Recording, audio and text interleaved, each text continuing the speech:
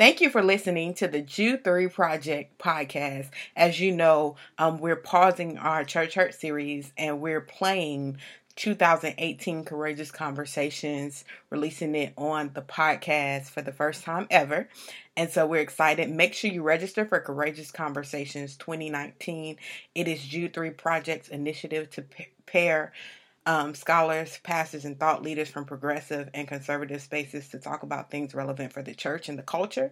And this year we have a great lineup of 28 people to help us navigate topics like hell, interpreting the Old Testament, sin, truth, and many others. So join us August 1st and 2nd in Atlanta at the Greater Piney Grove Baptist Church. You can register at courageousconvos.org. Make sure if you want to register with a group, there is a group rate for 10 or more of $60, which I think is amazing. And if you don't register before the event and you choose to register at the door, remember the price goes up. So make sure you register before the actual day of if you want to save. Without further ado, let's get into today's Courageous Convo on gospel preaching. And I look forward to seeing you at Courageous Conversations.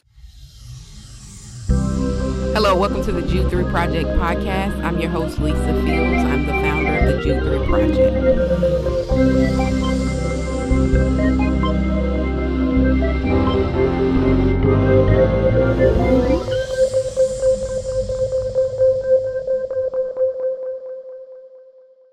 Today's Courageous Conversation is gospel preaching. What is gospel preaching? And we have 4 dynamic preaching professors to help us sort through this topic. The first is Dr. Teresa Fry Brown. She's the Bandy preaching professor at Candler School of Theology at Emory University. The second is Dr. Frank Thomas. He is the professor of homiletics at the Christian Theological Seminary in Indianapolis. The third is Dr. Kim Credit, who is not only a professor, but the senior pastor of Mount Zion Baptist Church in New Jersey. The fourth is Dr. Kevin Smith, who is the Christian preaching professor at the Southern Baptist Theological Seminary in Louisville, Kentucky. Well, this is going to be fun today. Dr. Credit, let's start with you because you mentioned preaching the gospel. And this will be something that, unless there is readily universal agreement on, that everybody can chime in on. What is the gospel and what does the gospel do? I guess I want to begin with what does the gospel do? Okay. I want to ask that question versus what it should do. Okay. Okay? What it should do, as I believe it's laid out in Scripture, is it should transform.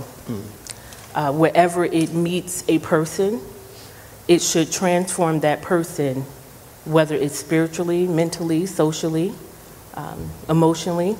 The gospel is meant to transform. And so I have a transformational program, the Doctor of Ministry program that I designed is called Transformational Preaching, and because that's my view of preaching. I have a little slogan that I like to use that help describe what I mean by that, and I often state to preachers that the effects of preaching were never meant to conclude with the preaching hour. And so it has to go beyond just preaching, but it has to really transform people. And the only way to do that is to do what we see Jesus having done in the Scripture. Gotcha.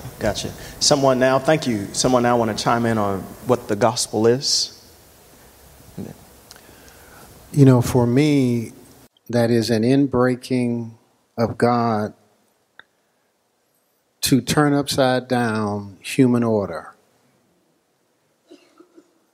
human values, and human structures. We were reading in the PhD program Ed Farley and Andre Resner, who said it's also apocalyptic and eschatological, that we have the down payment, that we've experienced the down payment of the inbreaking of Christ, the Christ event. I keep saying that's going to be important to me in this discussion. The Christ event that turns upside down human order, human structures, human systems, and human values, such that the things that we're used to, where we would normally think that adults are closer to God than children, when in fact children might be closer to God than adults. That we might think that the celebrated ones are the ones who are closer to God, but it might be that the marginalized are closer to God. It might be that we think people in the global north are closer to God, when in fact the folks in global south may be closer to God.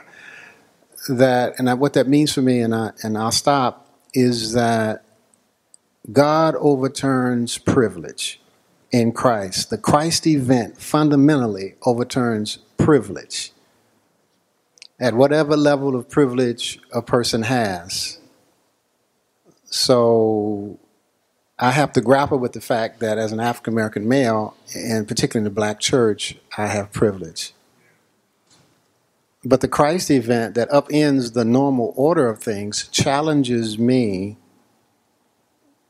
to reorient my privilege in different ways. So define for us what you mean by Christ event, and is that distinct from the advent of Christ?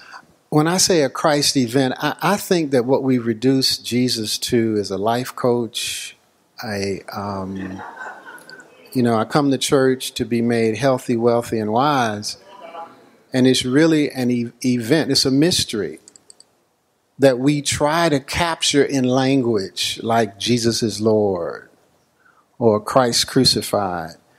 But it's an event that's a mystery, and that we, as Howard John Wesley just said a moment ago, as stewards of the mysteries, we are stewards of mysteries, of things that we speak to try to bring to reality, but the gospel is always bigger than our way and our ability to express it. So when I say an event, that's what I mean. It's not just a doctrine. It's a locus of action. An event involves action and activity and involvement. And I think that what we reduce the gospel to is a life application message. Sometimes like favor ain't fair. Your haters are your elevators.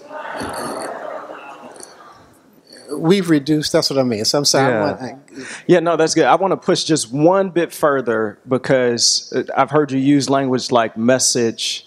I think of Aretha Franklin's funeral as an event. I mean, that was like a really long event in one sense. But so perhaps for people like me who don't share the sophistication but who've read you quite a bit, are you saying that the gospel then is the message, or it's the person of Christ, it's the life of Christ, or narrow in for me just a wee bit more, Dr. Thomas, on event there? It's all of that and more. Okay. That we never exhaust the gospel. Somewhere in the literature, when they asked me for readings, I put in a reading by Ed Farley and Andre Resner, who are talking about this mysterion, this apocalyptic, this is here but it's not yet. It's an inbreaking, but we don't have the full, and this mystery, and I think we've lost the ability to translate a mystery to church people who are coming every Sunday, who are looking for encouragement, who are looking for a better life, and it's very difficult to translate the Christ event. So that's just the newest part of my thinking, so I probably can't do a really good job. No, absolutely. Thank you. I think the gospel is that declaration from Scripture of the unique person and work of Jesus Christ to everyone, as he says, the poor, the incarcerated, to Jew, to Gentile, male, female, Galatians, that specifically identifies who he is and what he has done and why it matters. I am the resurrection and the life. Do you believe this? So who he is, what he's done, and why it matters. And what it should do is call those who have not previously been followers of Christ to faith in him and trust in him. Maybe some of the thesis of John. I wrote these things so that you might believe that Jesus is the Christ, the Son of the living God, and believing in him you might have life. And it should sanctify or build up or make more righteous, more godly, more holy those who say, I have believed upon him, his lordship. So love your neighbor means something because he said it. Yeah. And since I have trusted in who he is and I am following him, then I want to love my neighbor. And that certainly has community and societal and other type implications. But I think it's that unique message about his unique person, his unique work, and why that matters. That question in Matthew, who do people say I am? Who do you say I am? Is at the core of the Christ event. Why he came. So I would start the Christ event with the prophecy. And so for me, the gospel includes the prophecy of the coming of the Christ, this person that we know as the Christ, the life, the ministry, the promise of Christ, post-resurrection Christ also.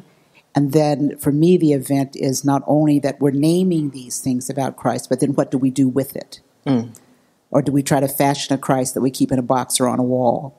So how does that, whatever that prophecy, the charismatic part of it, what does that do that now we take on not being Christ, as too many preachers are, but we take on how do you as an individual, how do I as an individual live what I'm now saying?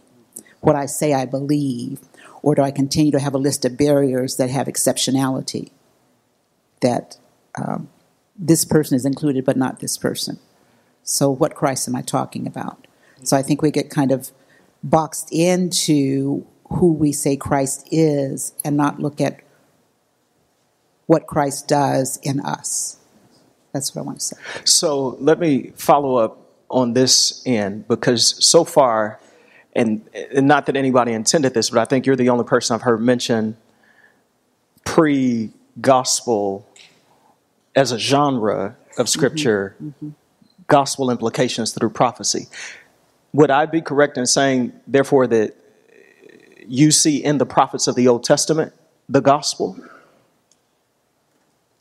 I think that, yes. Okay, got you. Okay. I mean, I'm not a biblical scholar, but I do understand that Isaiah is quoted more in the New Testament than any other prophet. And some call that the fifth gospel. Yeah.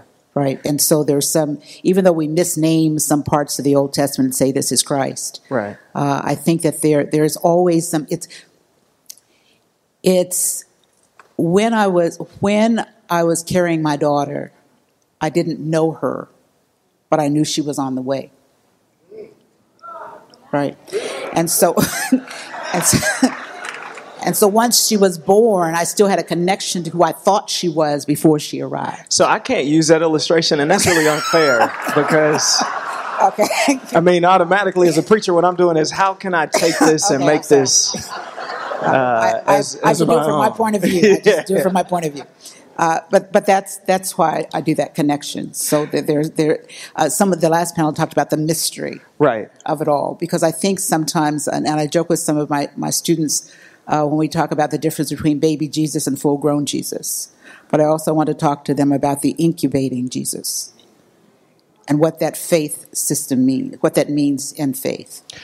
I think ours is the best panel of them all. Don't you agree? Because we get to talk about preaching, and what is better than preaching? I can think of one thing in life that's better than preaching. But no, guys, no. Sometimes. Going to heaven is the one thing better than preaching. Got all of these millennials in here, man. I mean, just why are there so many competing definitions of the word gospel?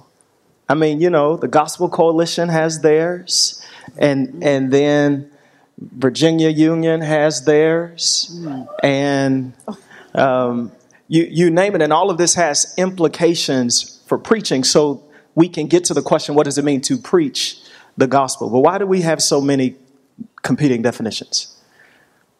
I think in a fallen world with saints who have not yet apprehended, we are constantly seeking to express. I think one of the early panelists used the term a whole gospel, or a whole understanding of what it means to follow Jesus Christ. We're constantly seeking to address those holes.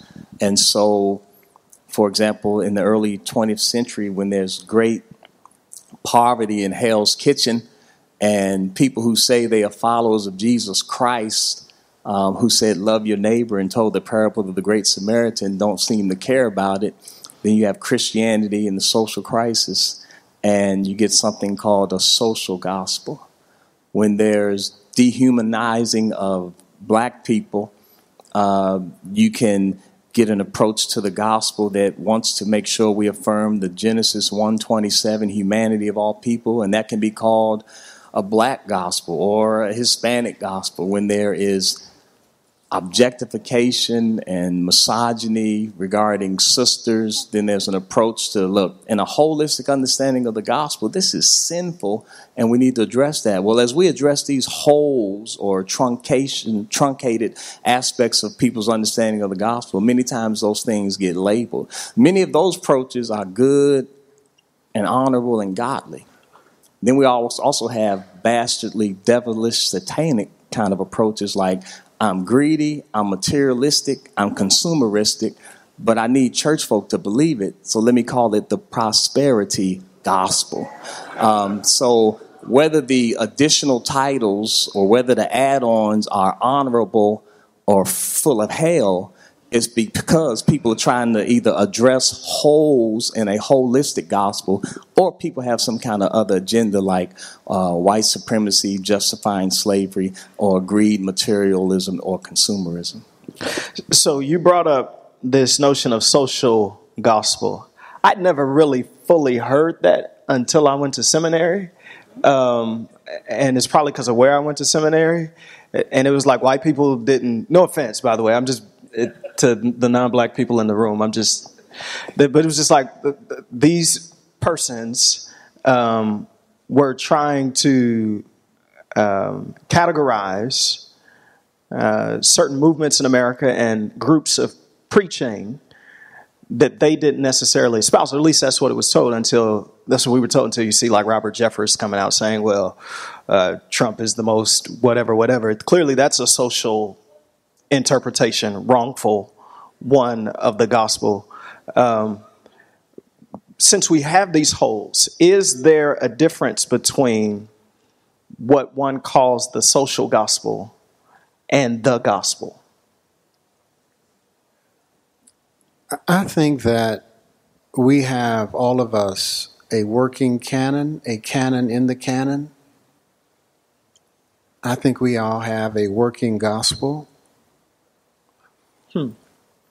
In other words, we might claim that we preach the whole Bible when in fact we do not preach the whole Bible. There are certain texts that we will not. Slaves, be obedient to your masters. It was preached to us. And our ancestors went over and found, tell old Pharaoh to let my people go. So we prioritized the text. So we raised up, tell old Pharaoh to let my people go up at the top, and we brought this text about slaves be obedient to your masters, or as we heard this morning, women obey your husband. We heard these texts that are problematic texts. We prioritize. Then we call our prioritization theology. Theology is a ranking of texts. Some texts are more authoritative. It's a canon in a canon. And from our theology, then we develop interpretation, hermeneutics. And from hermeneutics, we do preaching. And so you have, in my mind, different gospels because you have different working gospels, because people start from different places, many times our own experiences. And while in fact, some interpretations are racist or untrue or misogynistic. That's true. At least we have to start by admitting that we don't preach the whole Bible. We have a canon in a canon, and we have a working gospel. And from our working gospel, we go to theology to interpretation, hermeneutics, and hermeneutics to preaching. So I think that's why we have so many different gospels. And the way that I kind of resolve it is, I'm not interested in debating people about what they believe. I want to know how what you believe functions in relationship to other people. So you take your belief and you either support or inflict what public policy, what statutes. So I think that a lot of people focus on right belief. So we'll argue over scripture, what's the right belief, when in fact, for me, it's the right action. So how do we behave with what we believe is the question. So you can articulate your gospel to me, but when you get through, I'm looking at, okay, then how do you behave with that gospel? And when you demean people and you disparage people and you disrespect people, then I can't hear your gospel, no matter how right it is. So that's why I believe that there's so many different gospels, because in truth, we all start with a working gospel. And I think I agree. I was raised Baptist in Missouri, so I was real Baptist. We never went home from church. And there's this song, if you've got that old time religion, you should show some sign. And I didn't understand it until I became Methodist, where we talk about the difference between personal holiness and social holiness. And the element that says that, yes, I have these pietistic understandings of what I'm supposed to do, but I also have to demonstrate my belief by doing things to make sure that the barriers are down and everybody's included. And that I have this is where social gospel comes in. We talk about Walter Rauschenbusch, but we forget Reverend Ransom sometime. And his understanding that what I preach on Sunday, I have to live Sunday night. So I can't say love everybody and then act like I don't see them the rest of the week. And so I, in fact, have to then do what I'm telling people from the pulpit we're supposed to do. I have to demonstrate the love of Christ. I have to demonstrate what my faith is by making sure that no one is hungry, that no one is in prison, and all those other kinds of things. And so these interpretations, because we all enter a text with our own lens, everybody, because we come from different social locations, even if we look the same skin-wise, puts out different gospels, because I'm sure when I sit next to people that my interpretation of the biblical text comes from who Teresa is, not who you are. And my living out of that text, I cannot live out the text like everyone else, because I have different experiences with both God and the world. So I'm going to articulate a different gospel when I stand up. Even in the midst of a denomination that says I'm supposed to believe this, I can only say what I believe, right? And so I also have to respect somebody else's gospel, not demean it. I don't understand prosperity gospel, but I will not demean it in such a way to say those people are going to hell because they believe that. Because there are people that think I'm going to hell because I validate the whole personage of women, that I don't see any need to damn people whose sexuality might be different from mine. And so then I'm looked at as having this skewed gospel, because it may not be what 5 people in the room think, and I'm the sixth person. So that is the different canon that we all work from. So I do have a follow-up question, but I do want to say this in the spirit of not hurting anyone. When I was talking about going to seminary and some of the white people I interact with, I'm not saying that specifically to offend anyone. And I hate the terminology, sometimes liberal and conservative, but on either side, I think it's fair to say that African American people have been manipulated by the dominant culture at times in both liberal institutions and conservative institutions. And so that is not casting dispersion on anyone in this room who is not black. It's just, I've been there, I've lived that, and I know of which I speak. And so I don't want to offend anybody in that needlessly, but I just I want to lay that out. Let me ask this as a follow-up, and feel free to chime in however you'd like. How does one's understanding of the gospel lead you in the work of scriptural interpretation? How does one's understanding of the gospel lead you into the work of scriptural interpretation? We can just get one answer and move on. Yeah. One is to Dr. Thomas's point about a whole Bible.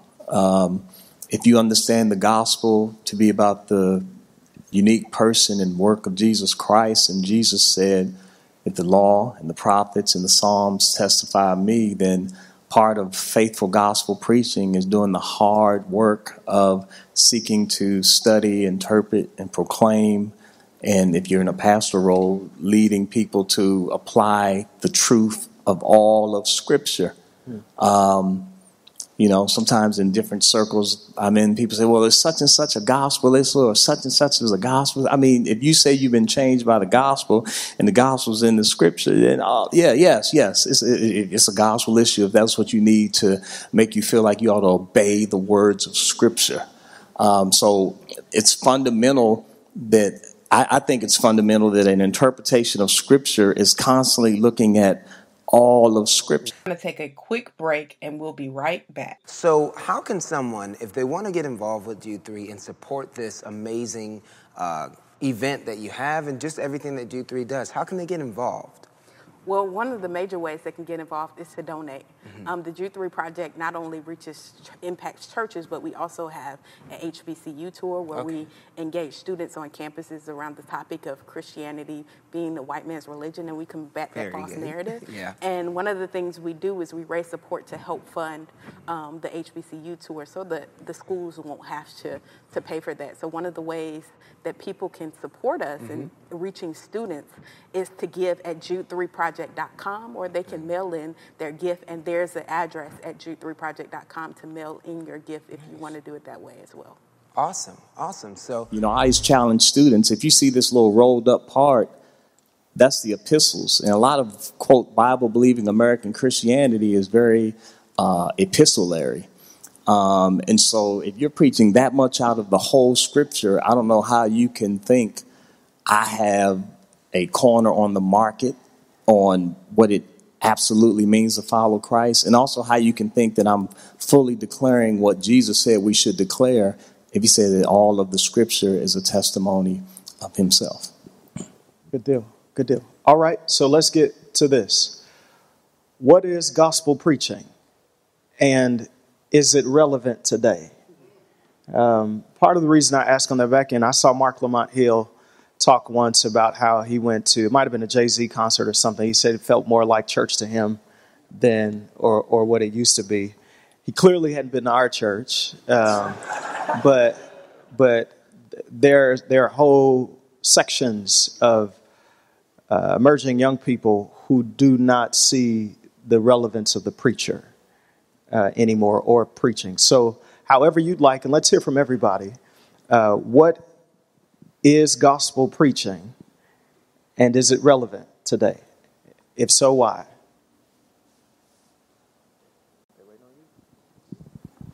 So I have a hard time understanding when people define the gospel as anything other than what we see in the gospel accounts. The life, the teaching, the example of Jesus Christ, how he interacted with people. He taught, he preached, and he always acknowledged and met the needs of the person that was in front of him. So with that being said, I know the question is always asked, so it can be a rhetorical question, what would Jesus do? And I like to answer that question with, what did Jesus do?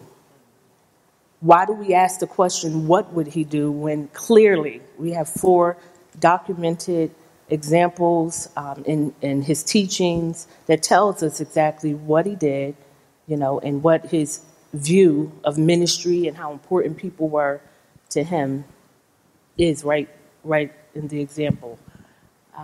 So to define, to label a gospel anything other other than what we see in the gospel accounts, to me, is baffling, to be honest. And so if we, in my opinion, if we're not mirroring exactly what we see in the gospel accounts, then we're not teaching the gospel, we're not living the gospel, and we're certainly not an example of the gospel. And it has to be inclusive. So we don't get, to me, the preacher becomes dangerous in doctrine and in practice when they choose to isolate a part of the gospel and make that more important than other aspects of the gospel. And I'll say this, even when we choose particular cultures or people over the next. And that could be Caucasian and African American. That's just not the gospel message, to be exclusive in that sense. So I have this view of Jesus being exclusive doctrinally while being very inclusive in a ministry sense. Okay. Let's keep going. I think, and this is my particular hermeneutic. This is me, since you gave that disclaimer. What I try to say to my students, I teach a class called Preaching Language and Popular Culture. And what I'm very clear about from that class is that the directives from Jesus live not only within the pages of whatever Bible one is carrying, but what's in the world.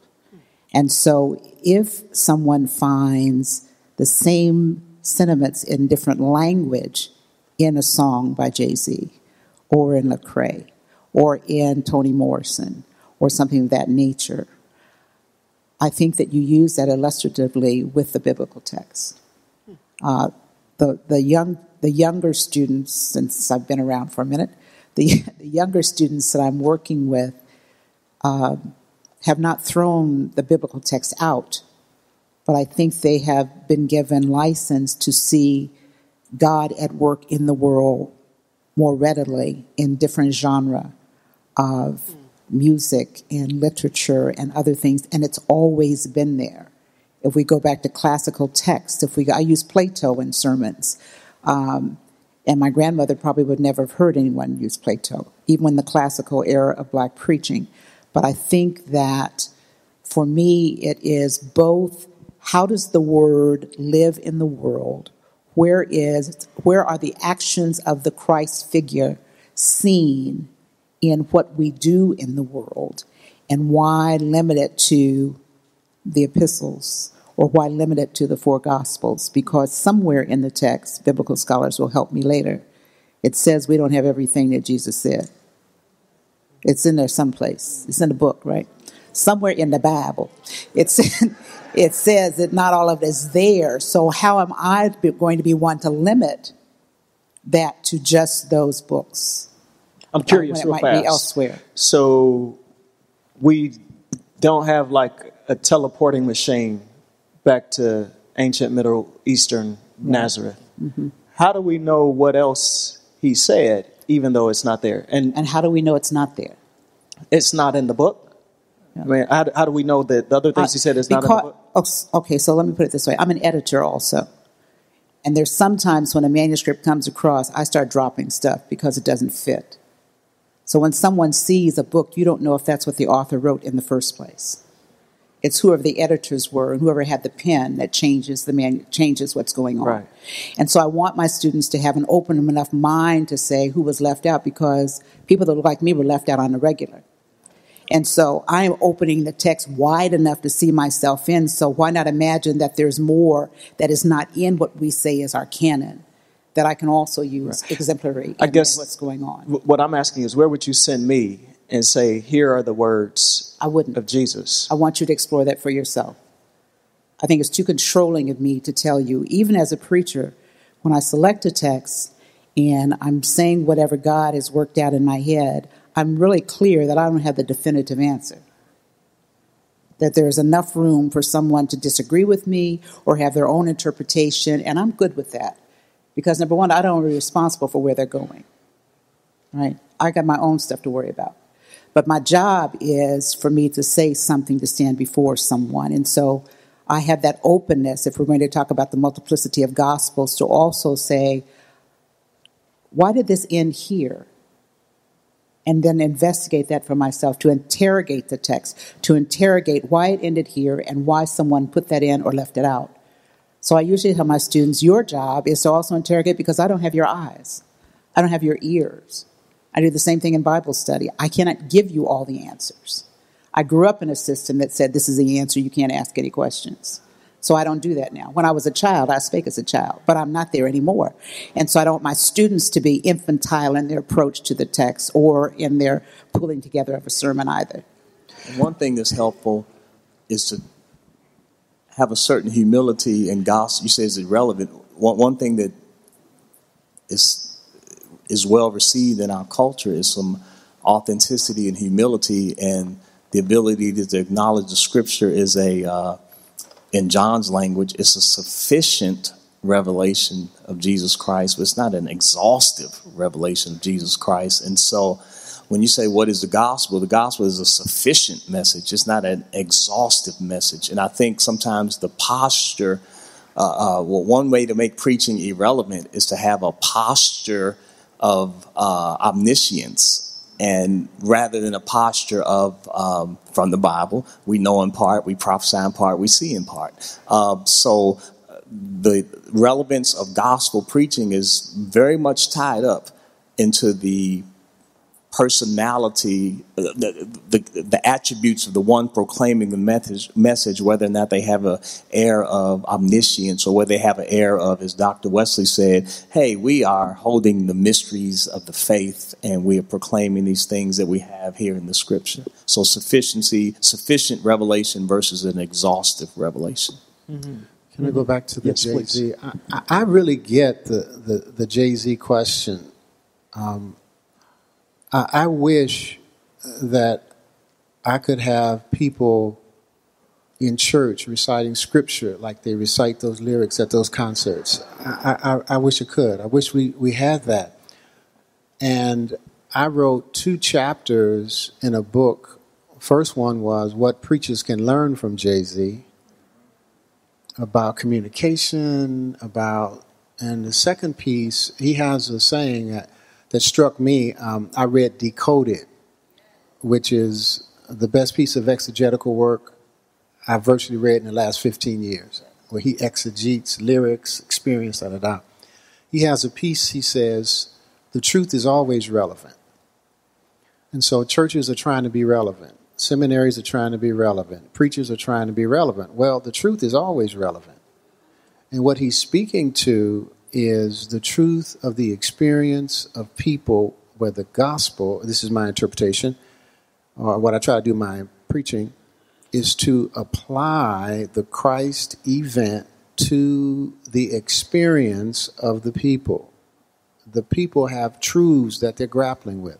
So, for example, and I'll make this brief, one of the questions that I imagine that Jay-Z was grappling with is, why is it that there's such poverty in Marcy projects, and yet when he goes down on Fifth Avenue, he sees limos, fur coats, Rolls Royces, da-da-da, and yet when he comes to his neighborhood, broken out windows, no jobs, da-da-da-da, and then he goes to a church. So he's looking for the church to speak to, why is it that we got limos on one side of the town, but in our neighborhood right here, we don't have any of that.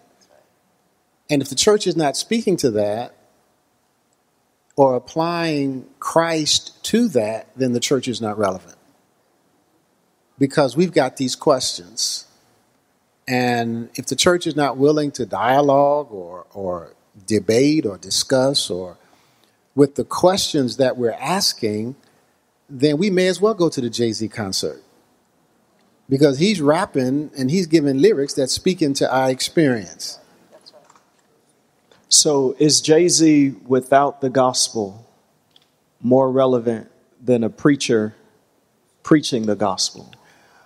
Of course not. I don't think so. I just love to hear the gospel preached. And I love to hear the gospel calling for. So what this is what I think. I think that all of us need gospel encouragement. All of us need encouragement. The Lord will deliver. The Lord will save. We need that. We need the Lord is my strength. We need that. As African American people, the Lord knows we need it. But we also need to be challenged.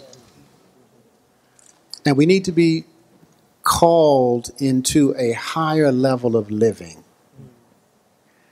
And what I'm looking for is for the preacher to call me to change.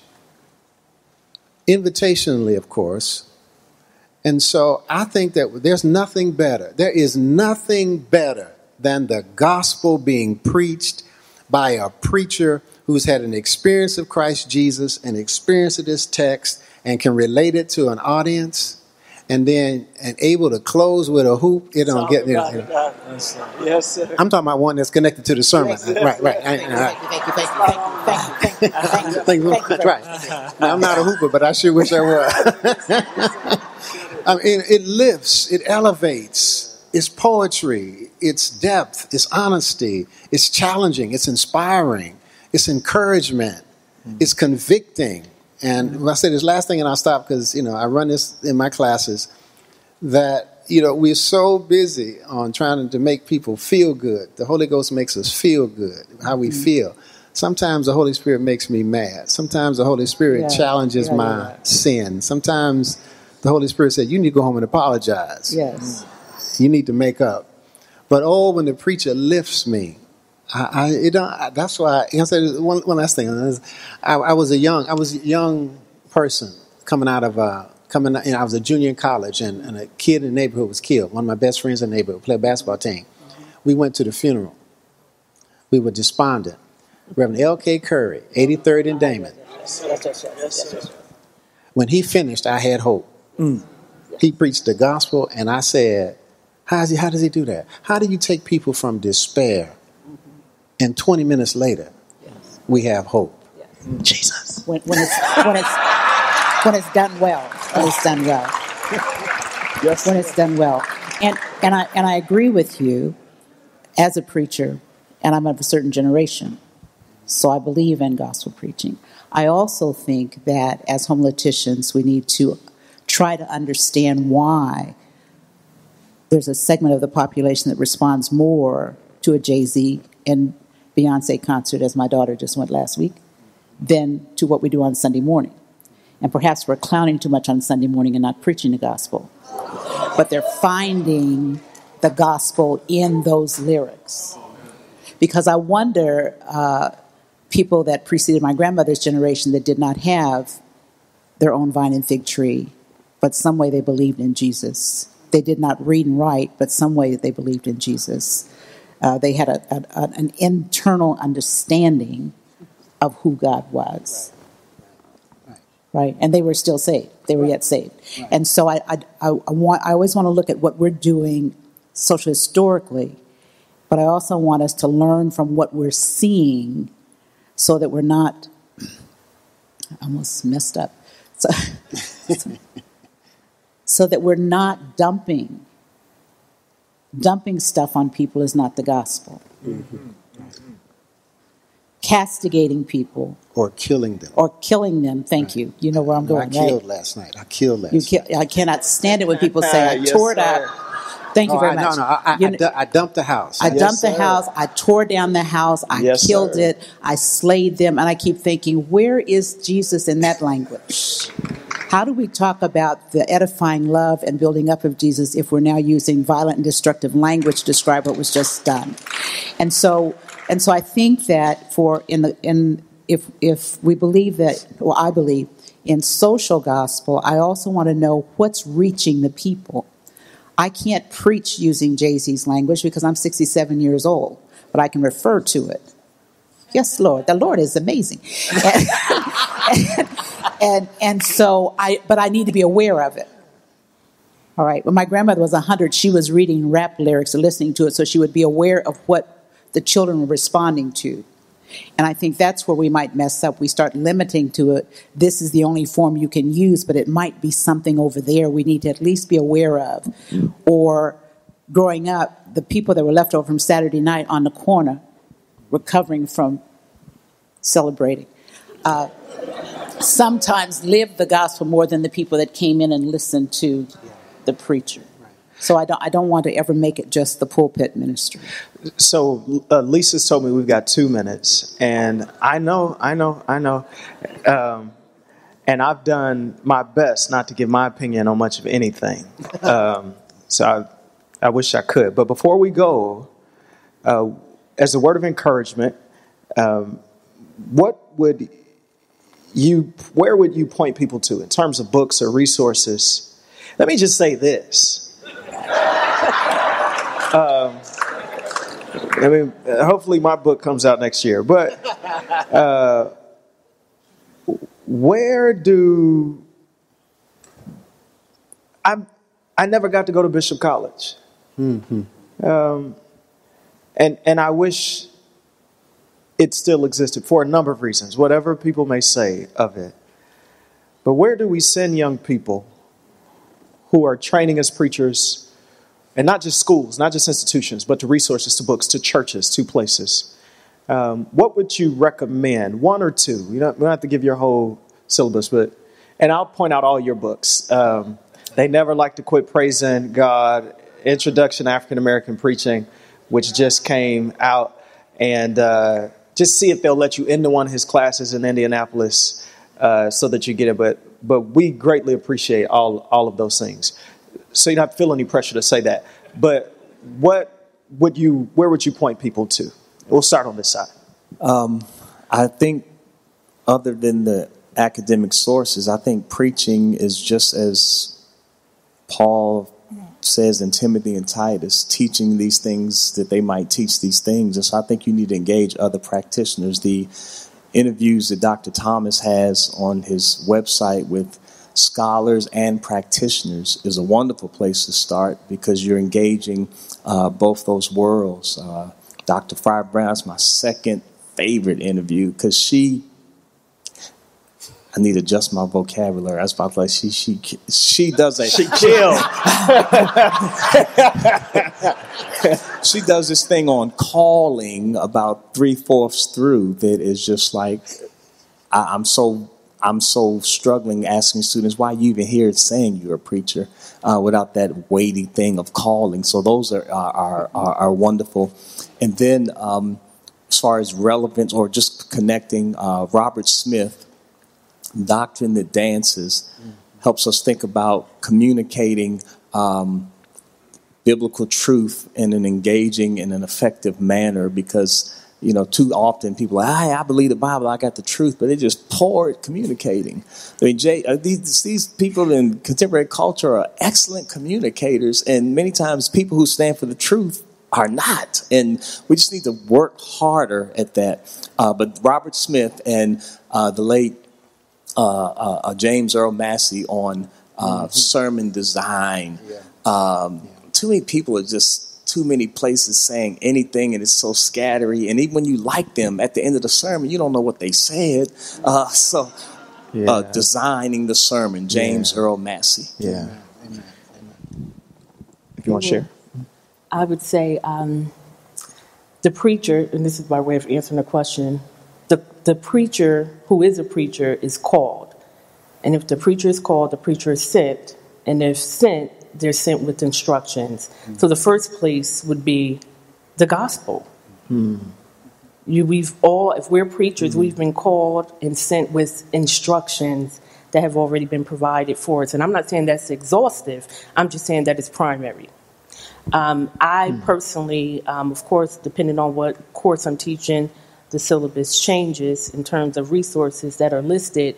But I strongly encourage all preachers to purchase books on apologetics. And this is even for preaching, on apologetics, because again, if we are called and sent with instructions, that being the gospel, to preach the gospel, then we need to be able to stand on it and help strengthen disciples, and so that they can go out and make disciples, because that's our primary task.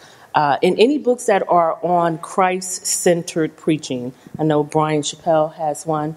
I'm more inclined to expository preaching myself. But yes, books that are, that's right, books that are focused on Christ being centered. Gotcha. Let's move relatively quickly because Lisa's going to get me. We got to finish real fast. Anything you two want to recommend by chance? There is Kenyatta Gilbert does a wonderful job with Exodus preaching, crafting sermons. There's also a festive for Dale Andrews that came out this year, preaching as prophetic care. Both of them talk about not only how to craft sermons, but our theological understanding in the midst of sermons. The other thing, because you said, where do you send preachers? Right. Is I have my students listen to all kinds of preachers, not just the ones with the sweet hoop, but listen to all kinds of preachers across ethnicities, men and women, to try to understand what that craft looks like. Not the performative aspect, but the substantive aspect of what it is. For me, it's the anthology of African American preaching called Preaching with Sacred Fire that represents almost 400 years of African American preaching. I think a lot of us, those of us who are African American, we get up and we don't have enough of a connection with the tradition that's been passed to us. And I would want preachers to connect with the tradition in the ways in which our mothers and our fathers have preached, have analyzed scripture, have chosen texts. And it's 103 sermons starting in 1750 to all the way pretty much to the Who present. edited that book by chance? Martha Simmons and somebody named Frank Thomas. Yeah. Hey, that was 8.5 years of my life, so I got to put that out there. Right. Help me show some love and appreciation to this distinguished. Thank you so much for listening to another episode of the Jude 3 Project podcast. I hope you enjoyed this episode. You can tune into all our past episodes at www.jude3project.com. You can subscribe on iTunes, Stitcher, Google Play. Remember not only to subscribe, but also rate us. That helps us to gauge how we're doing and how you're enjoying the show, and it gives other listeners some ideas about the show as well. So thank you so much for tuning in. Also, remember we have our Bible engagement app in partnership with Back to the Bible to help you get better engaged in the Bible every single day. You take a survey, it assesses your strengths and weaknesses and sends you Bible verses based on those. So it's a great app. You can download the app by searching in your App Store or Google Play, searching Jude 3 Project, and it'll be right there for you. So thank you again. Remember, if you would like to become a monthly partner or a one-time giver, you can do so on our website or by mail. Just go to jude3project.com, hit that donate tab, and you'll see the option to mail in a gift or give online. We appreciate you, and I'm so thankful for you. God bless, and remember, here at the Jude 3 Project, we're helping you to know what you believe and why you believe it.